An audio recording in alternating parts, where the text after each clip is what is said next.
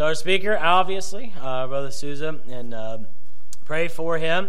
And they'll be here a few days in the area. He's preaching for Brother Salih on Wednesday night, and so pray for that. And years ago, when we were first praying about Hope Baptist Church and it's being planted, Brother Souza was one of the ones that went with us, and we just walked the streets down in Elmwood praying and seeking the Lord's direction. And look what God has done there. So just praise the Lord for that. And thank the Lord, and I'm excited. And Brother Souza, you come preach whatever the Lord lays on your heart. And we love you, and just so thankful for you. So thank you. Sunday night in the house of the Lord. Amen?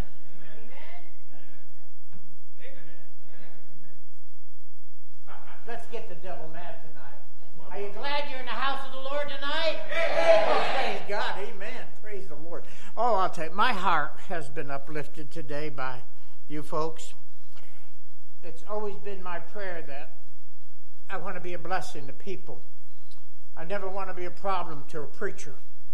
I was pastor for 12 wonderful years, and quite frankly, if I had some men come in that really hurt the ministry, I don't know if they meant to, or maybe they were young in the ministry, but it left some damage.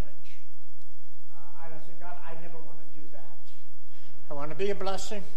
I want to be a help and encouragement. But yet, tonight, I feel like I have received more from you than I have given.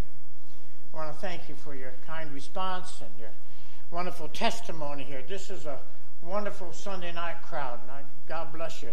You know how many churches are struggling tonight to get just a fraction of what you have here tonight? Do you realize some churches are giving up completely and just canceled the Sunday night service and just not having it anymore because folks just didn't care enough to come? Thank God for caring Christians. Thank God for caring tonight. Before I get to preaching, so don't start the preaching clock yet, all right? I just want to thank you for your prayers over these last 2 years. As we all know, that COVID hit pretty hard, some more than others, but we all have been affected. And I had 2 doses of it. I had to cancel that first time. I had to cancel all my January, February, and March meetings. Just couldn't make it. Just couldn't do it. And when an evangelist isn't preaching, he's fasting. I mean, there's no salary. There's no workman comp, and we live off of whatever God brings our way through the generosity of His people. And you folks help meet our needs, and I'll never forget that.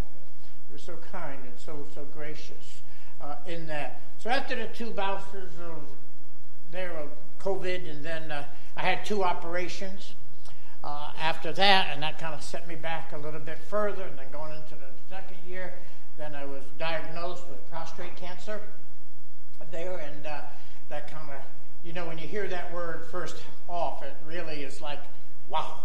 You hear it happens to others, but yourself. But the doctor said it was a very, very low rating. It's what they call a G6. You know this stuff. It's the minimal detection that they could find.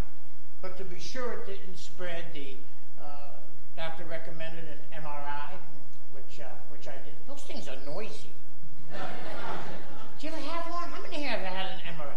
You get a I mean, wow. It's a good thing I had my hearing aids off. I'm deaf. I couldn't hear most of it. It still vibrated in me. But so the MRI was done, and the doctor looked at it and says it shows no cancer. Amen. So either the diagnosis was wrong, the MRI was wrong, or it was there and gone, or it's just so negligible it just can't be measured and almost non-existent. So I thank God for that. Amen. Now, you didn't know this, but last week I preached a revival up in New Hampshire. That was the first revival after all of this ordeal of elongated meetings. I've had some Sunday meeting, sometimes just Sunday morning, a few times Sunday night. But this was the longest meeting, Sunday to Wednesday. I preached 9 times in 4 days. And God gave me strength. Amen. And I had no fatigue, nothing at all. And God poured out a blessing, and we thank God for that. But you folks are the final test of long travel. New Hampshire wasn't so bad. I think it was maybe 3.5 hours. It was much longer from Connecticut to here. And I am just so thankful God has sustained me. I feel like God has uplifted me. God has, you come to a time when you say, are you done with me? Have I come to the end of my journey? Have I finished my course? And yet God now seems to give me greater vision, greater strength, and I'm just happy to say I feel that I'm back in the saddle again. Amen. And I want to thank you for all your prayers. I know many of you prayed for us, and we're thankful that Ben has, you all know he's my third son. We both shared a birthday the other day, May 26th.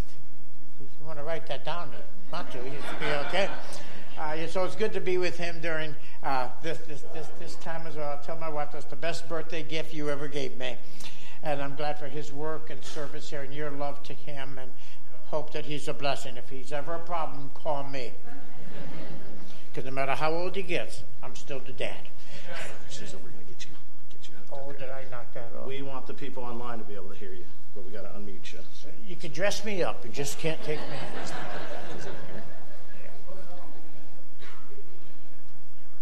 Wrong color button. All right. But I want to thank you for all your blessings, and you have a great church here. And tonight, turn in your Bibles, if you will, to the book of Genesis, first book of the Bible, the book of beginnings, and the 28th chapter.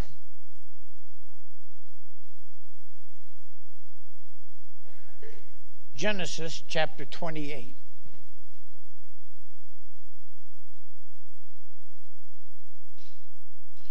When you find that, find your way down, please, to verse number 10.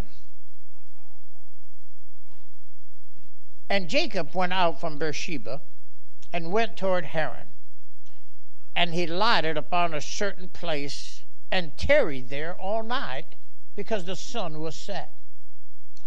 And he took of the stones of that place and put them for his pillows, and lay down in that place to sleep. And he dreamed. And behold, a ladder sat upon the earth, and the top of it reached to heaven. And behold, the angels of God ascending and descending on it. And behold, the Lord stood above it and said, I am the Lord, God of Abraham, thy father, and the God of Isaac.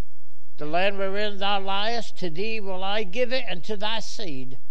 And thy seed shall be as the dust of the earth, and thou shalt spread abroad to the west, and to the east, and to the north, and to the south. And in thee and in thy seed shall all the families of the earth be blessed. And behold, I am with thee, and will keep thee in all places whither thou goest, and will bring thee again into the land, for I will not leave thee until I have done that which I have spoken to thee of. And Jacob awaked out of his sleep and said, Surely the Lord is in this place, and I knew it not. And he was afraid and said, How dreadful is this place! This is none other but the house of God, and this is the gate of heaven. Jacob rose up early in the morning, and he took the stone that he had put for his pillows and set it up for a pillar and poured oil upon the top of it. And he called the name of that place Bethel, but the name of that city was called Luz at the first. And Jacob vowed a vow, saying, If God will be with me and will keep me in this way that I go, and will give me bread to eat and remnant to put on, so that I come again to my father's house in peace, then shall the Lord be my God. And this stone, which I have set up for a pillar, shall be God's house. And all that thou shalt give me, I will surely give the tenth unto thee. Here we have a man, Jacob, lonely, guilt-ridden, running away. Remember defrauding his father and his brother? And he's looking for escape. And he's running and running and running. But folks, you can never run away from your troubles. You can never run away. Sometimes people say, oh, if I just had a new house, if I just had a new place, if I just moved out of this neighborhood, my problems will be over. Folks, our problems are within us, and wherever you go, you'll bring your problems with you until you solve them. Jacob wasn't thinking about God, but God was thinking about him. Aren't you glad that's true of your life? Isn't there a song, I think, somewhat like that, isn't there? That when he was on the cross, I was on his mind. We weren't even born yet, and yet the Lord loved us and died for us in that place called Calvary. I want to speak tonight on recognizing God. Recognizing God. You say, well, preacher, that should be easy enough to recognize God. I mean, if God was among us, wouldn't we sense it? If God was among us, wouldn't there be a moving? I want to submit to you tonight. You could be in the midst of the presence of God and not know it. Jacob's here is saying here, surely the Lord is in this place, and I didn't know it. And sometimes we miss seeing the obvious. I grew up when TV was in its infancy. Some of us can remember the big old boxes, right? With those big old tubes they used to have, you know, there. And you turn it on, you had to wait 20 minutes for the thing to warm up. All the tubes inside the thing, you know. And it started with a little white dot in the middle of the screen. And the screen turned green, and then pretty soon you saw little images on that little screen. And I grew up when TV was just pretty much new. My dad was the first person in our neighborhood to have a television. And I remember one of my favorites. I just grew up loving those old-time Western movies.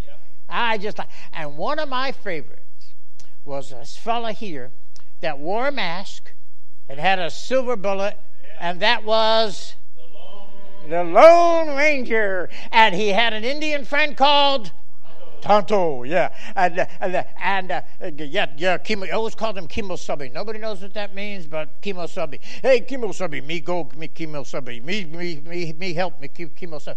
I heard the story. One night they were out on the prairie, and they were sleeping. And about 3 o'clock in the morning, the Lone Ranger wakes up Tonto. And he says, Tonto, wake up, wake up. What, Kimosabe? What, Kimosabe? Tonto, look up. What do you see?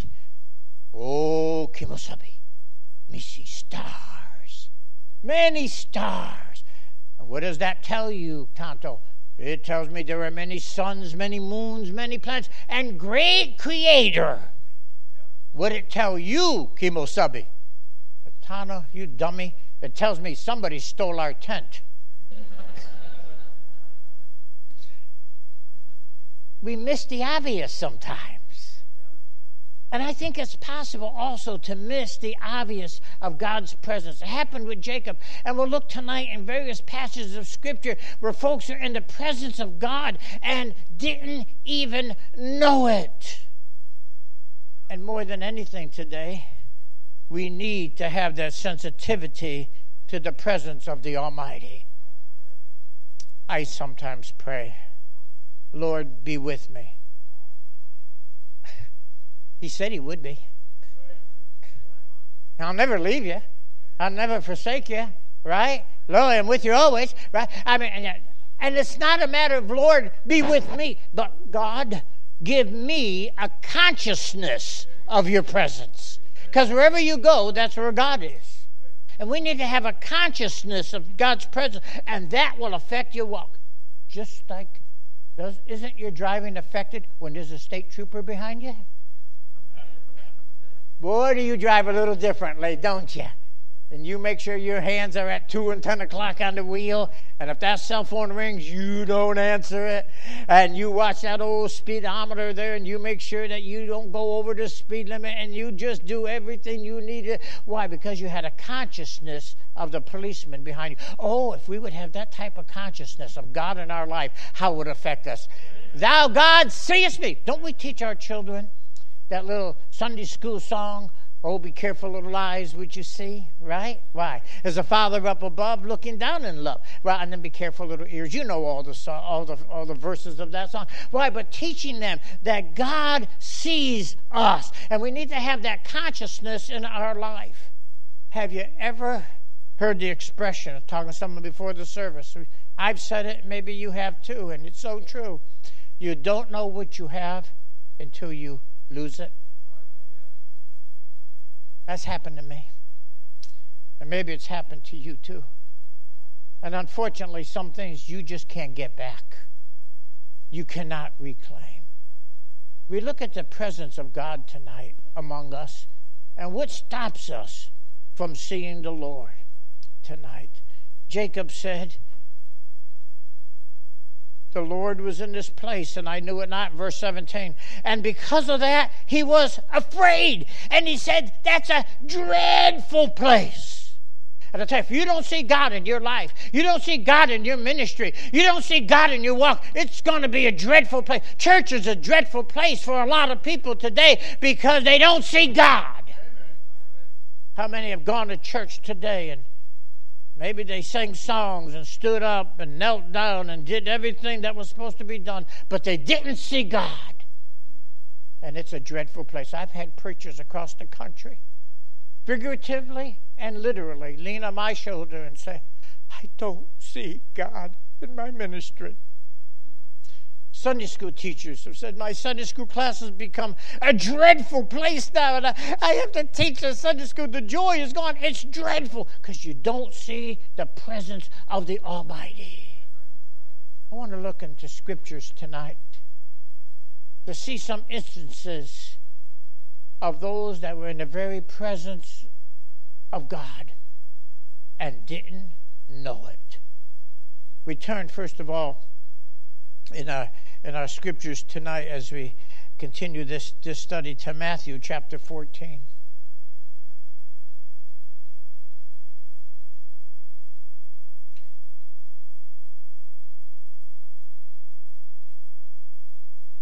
Such a familiar passage of scripture. How many times we have read it? Matthew chapter 14, and going down, let's see, verse 24. Well, let's go put it in context, verse 22. And straightway Jesus constrained his disciples to get into a ship and to go before him unto the other side, while he sent the multitudes away. And when he had sent the multitudes away, he went up into a mountain apart to pray. And when evening was come, he was there alone. But the ship was now in the midst of the sea, tossed with waves, for the wind was contrary. And in the fourth watch of the night, Jesus went unto them walking on the sea. And when the disciples saw him walking on the sea, they were troubled, saying, It's a spirit! And they cried out for fear.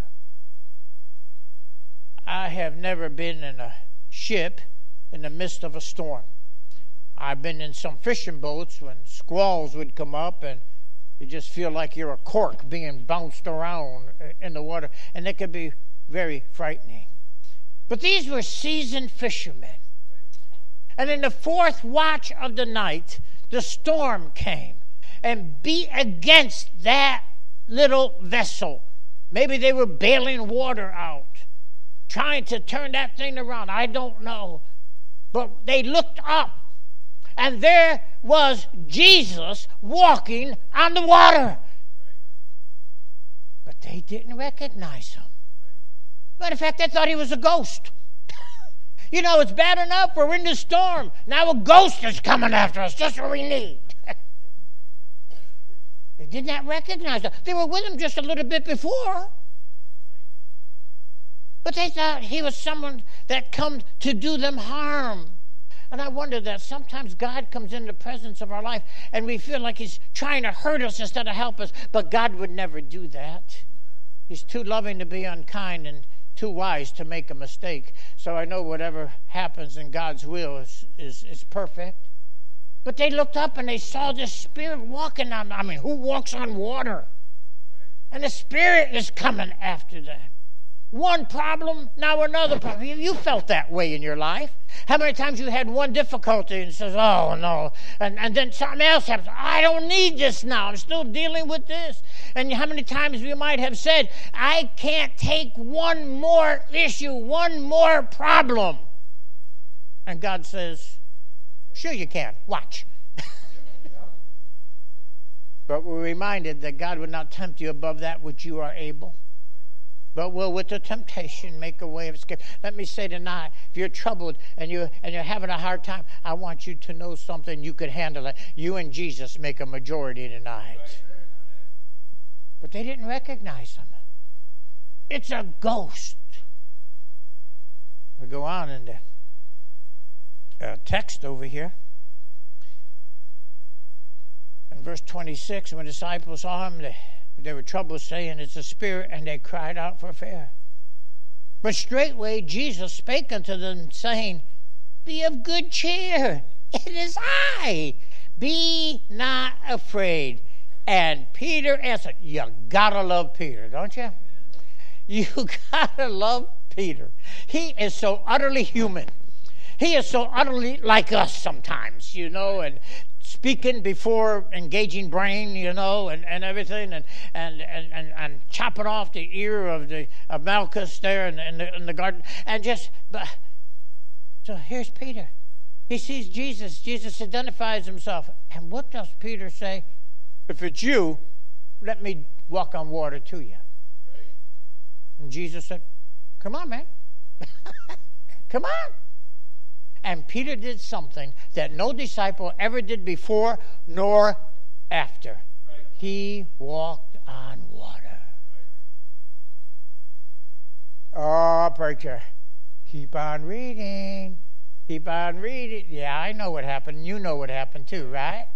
Some big old wave come up. Some old distraction had come up. And he looked away from Jesus.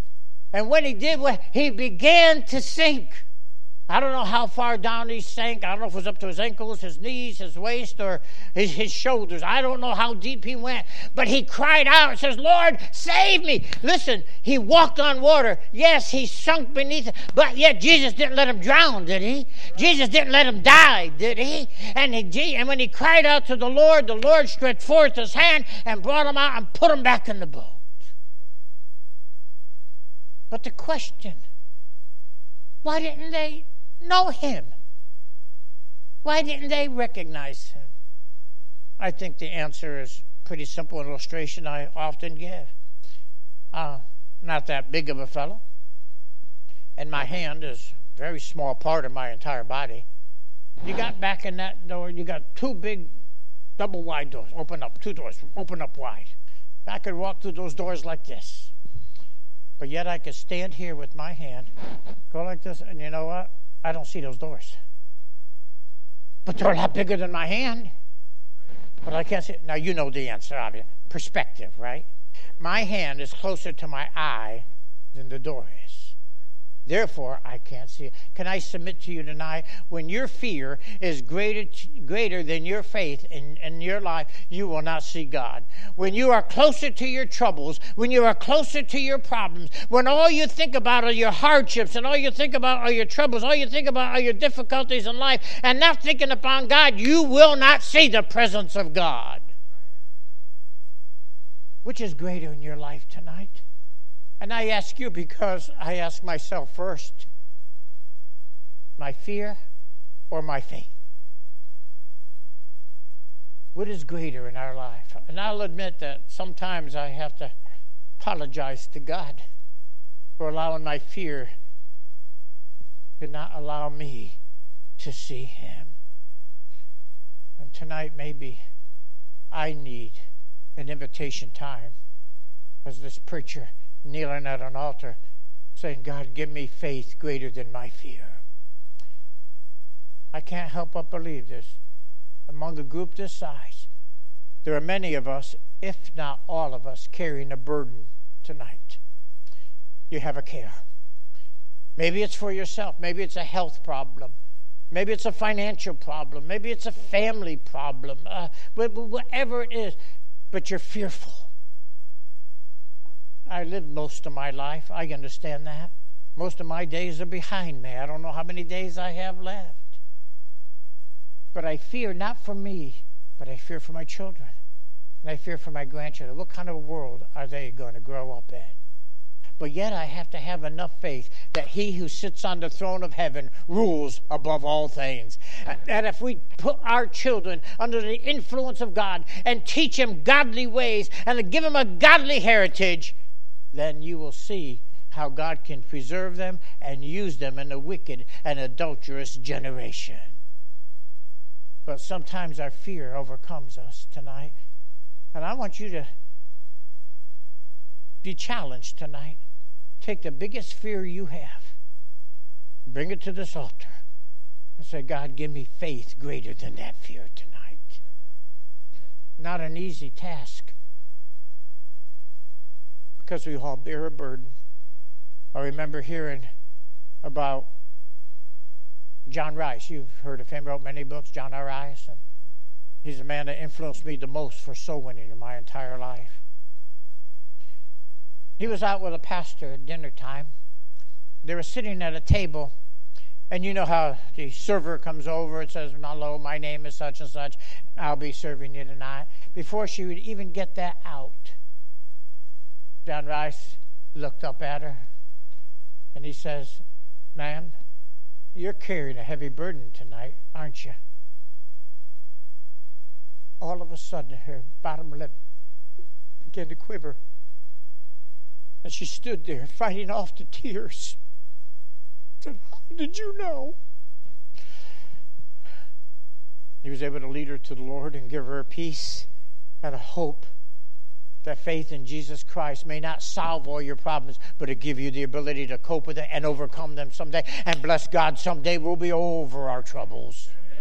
And we're all going to that place. There'll be no more sorrow, no more sickness, no more crying, and no more dying up there in glory land.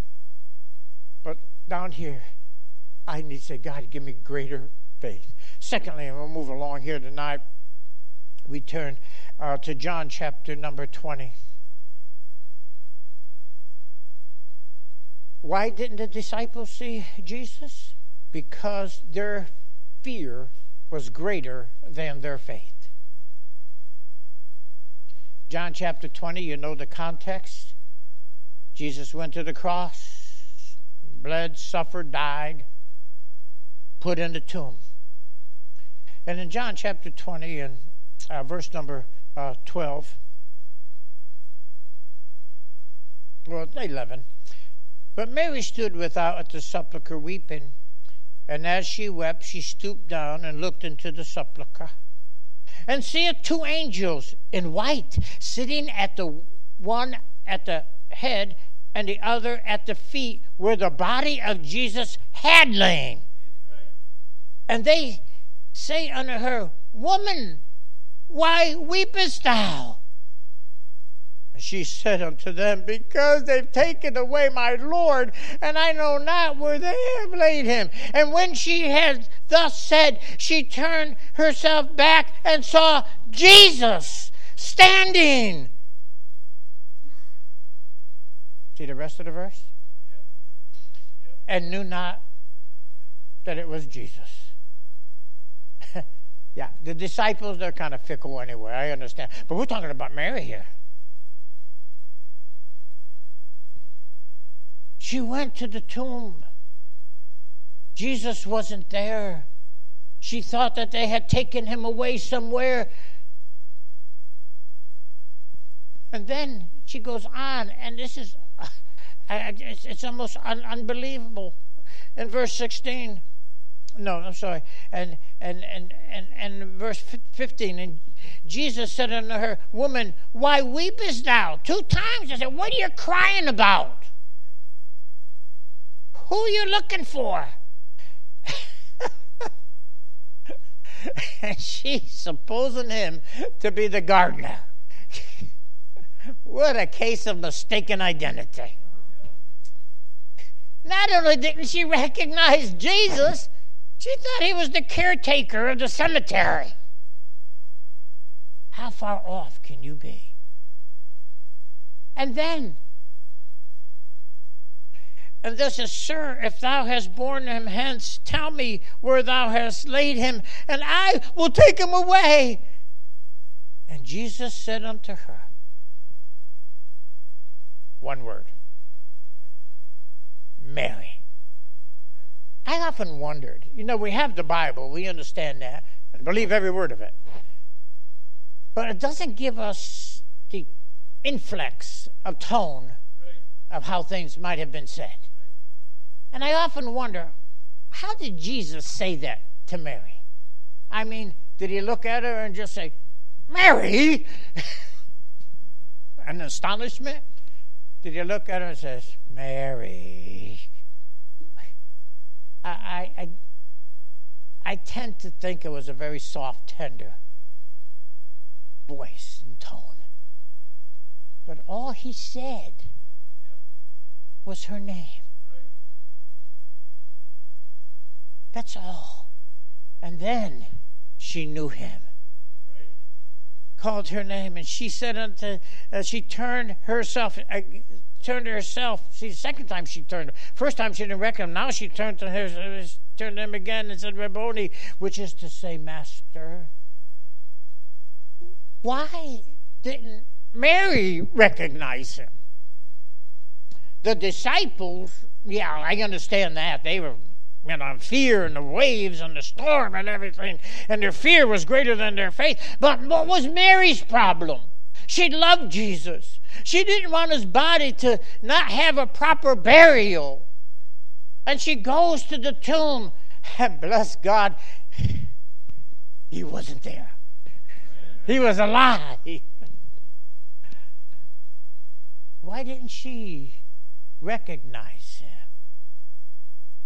I think the answer is very simple in my mind. She was looking for a dead Jesus instead of a living one. I want to tell you something today, folks. The greatest truth of all eternity and the greatest truth of credibility of our Christianity is the resurrection of Jesus Christ. No other faith, no other religion in the world has a God that loves them, died, took their punishment upon himself, and then rose from the dead and is alive forevermore. She was looking for a dead Jesus when all the time he was risen from the dead.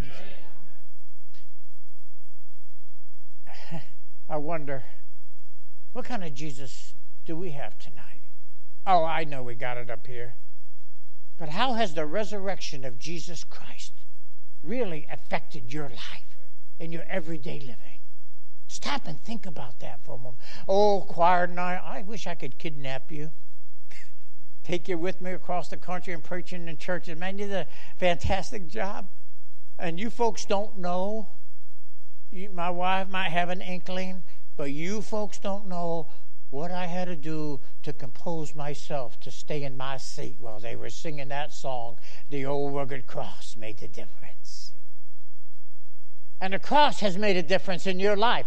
If the cross has not made a difference in your life, something's drastically wrong. Yes, think of the change that cross has made. Turn drunkards into godly men. Turn adulterers into holy people. Taking homes on the verge of divorce and wreck and mending them together with the love of Calvary. Yes, the cross made the difference, but without the resurrection of Jesus Christ, the cross means nothing. Up from the grave he arose with a mighty triumph for his foes. He arose a victor from the dark domain, and he lives forever with the saints to reign. Christ arose, he arose, and that next word, hallelujah, Christ arose. Listen, Easter is not just one day a year, it's every day in the Christian life. We have a living Savior, not a dead Jesus on a cross, and not a dead Jesus in the grave, but one that is alive and one that has conquered death, one that has conquered the grave. And because of that, we have victory in our life. Paul said that I may know him. That's salvation. But that wasn't the end. And he says, and the power of his resurrection. So few Christians have that power in their life. Do you? Do you have that power of the resurrection? A few years ago, Ben and Amanda took my wife and myself to Rome, Italy. I never thought I would ever go, but they were so kind to give us this gift of travel there. Many wonderful things to see in Rome. I had to get used to the food, lasagna, ravioli, spaghetti.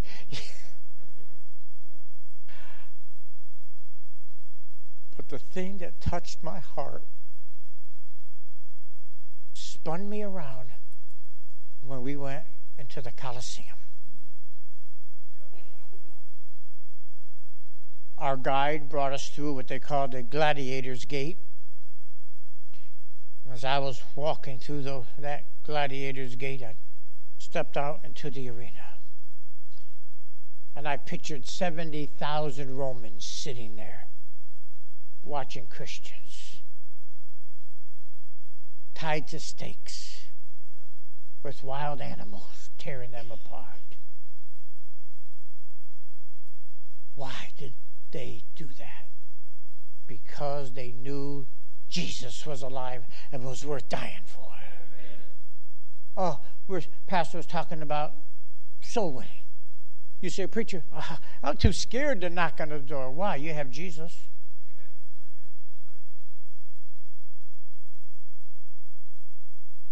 Where's the power of the resurrection in our life? We're powerless.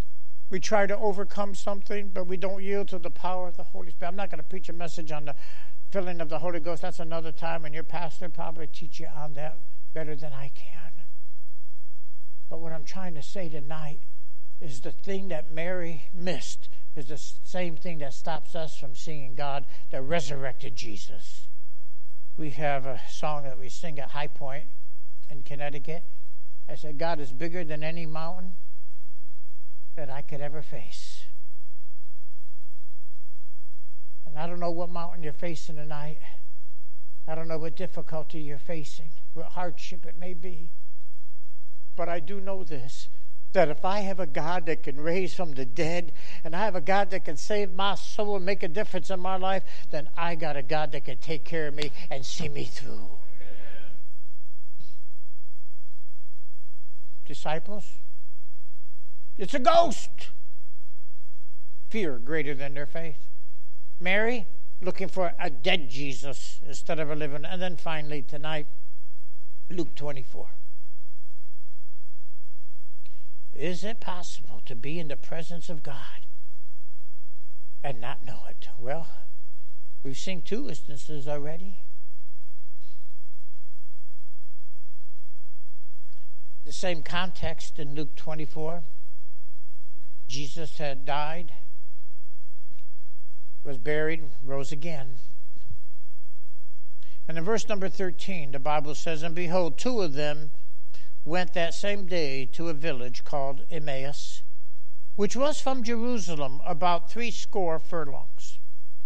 And they talked together of all things which had happened.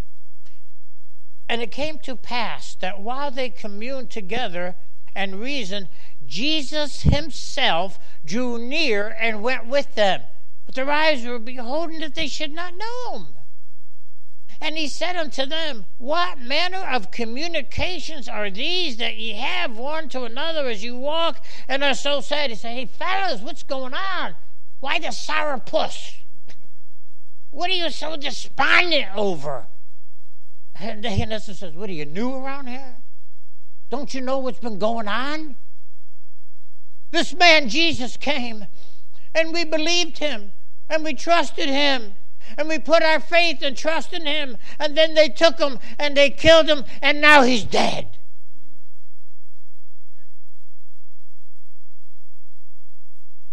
But then Jesus did something.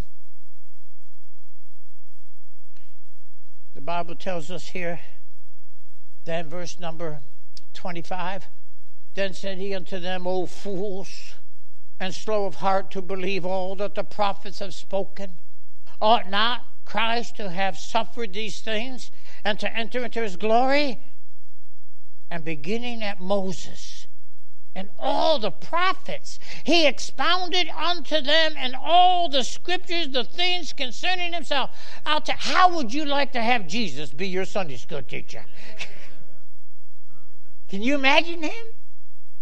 Hey, fellas, let me tell you something. And he starts at Moses. He must have gone through Genesis, Exodus, Leviticus, Numbers, Deuteronomy, Joshua, and through all the prophets. Said this is what the Bible says should happen. And many times our problems and our difficulties come because we don't understand what the Bible says. People say, what do you think about the world today? I said, we're right on target. I read the book. It's going to get worse. But then it's going to get a whole lot better.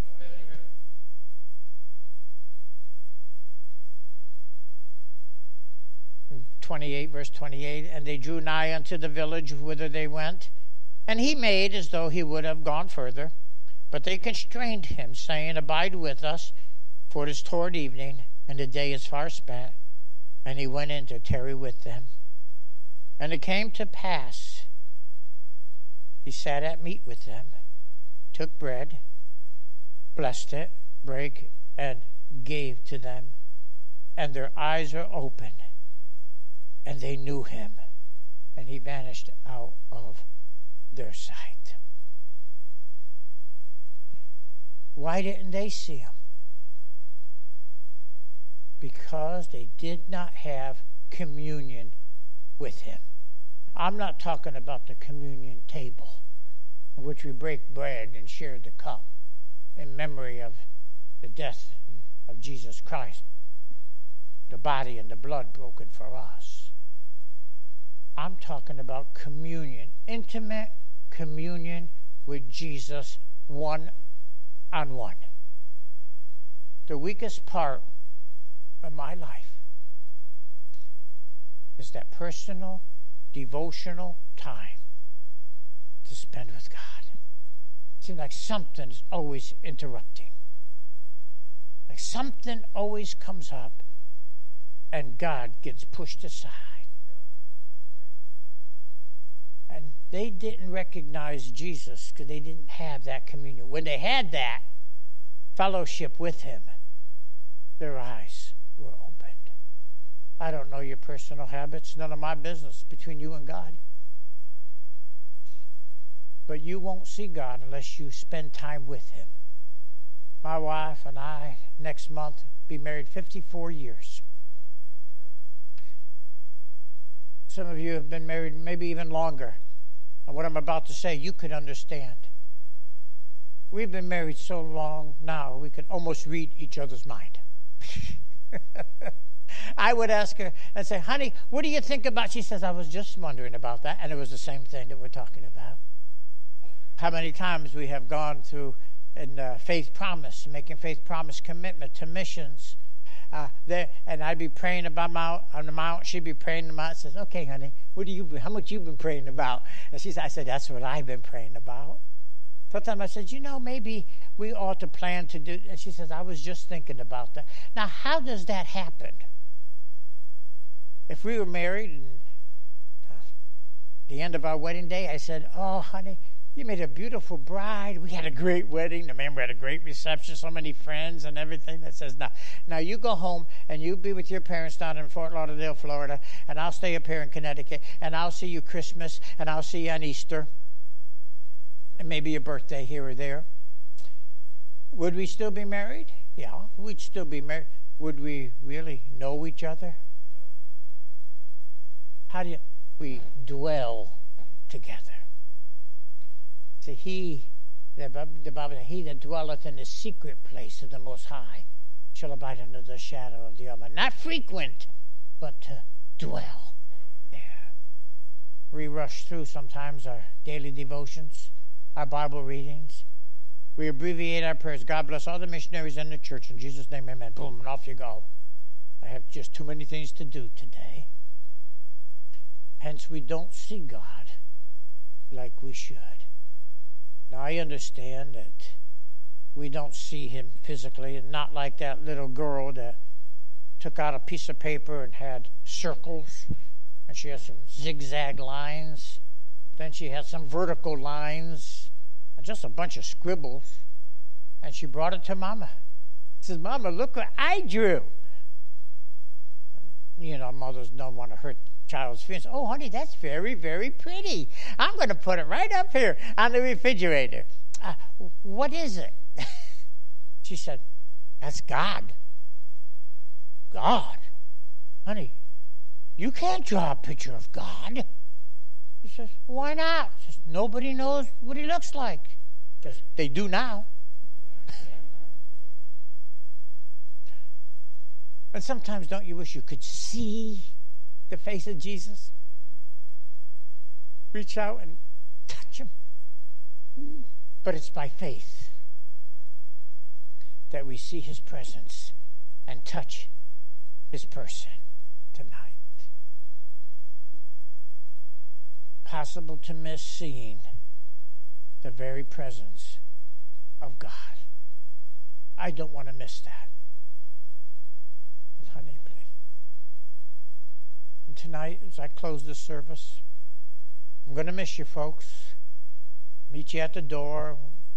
Go over a little fellowship yonder, and we'll say goodbye. And I don't know when I'll see you again.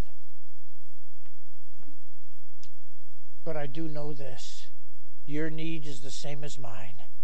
I need that closer walk with Jesus. That my fear is diminished by my faith. God, give me faith greater than my fear. And then I need to know the power of the resurrection in my life. I'm not just talking about knowing how to do something. I'm talking about doing something that only God can do through you. To be delivered. And for you to do the work of God as he wants you to do it. With just that closer walk with you in that communion with Jesus Christ. Can I invite you, if you're able to, please stand and look up this way.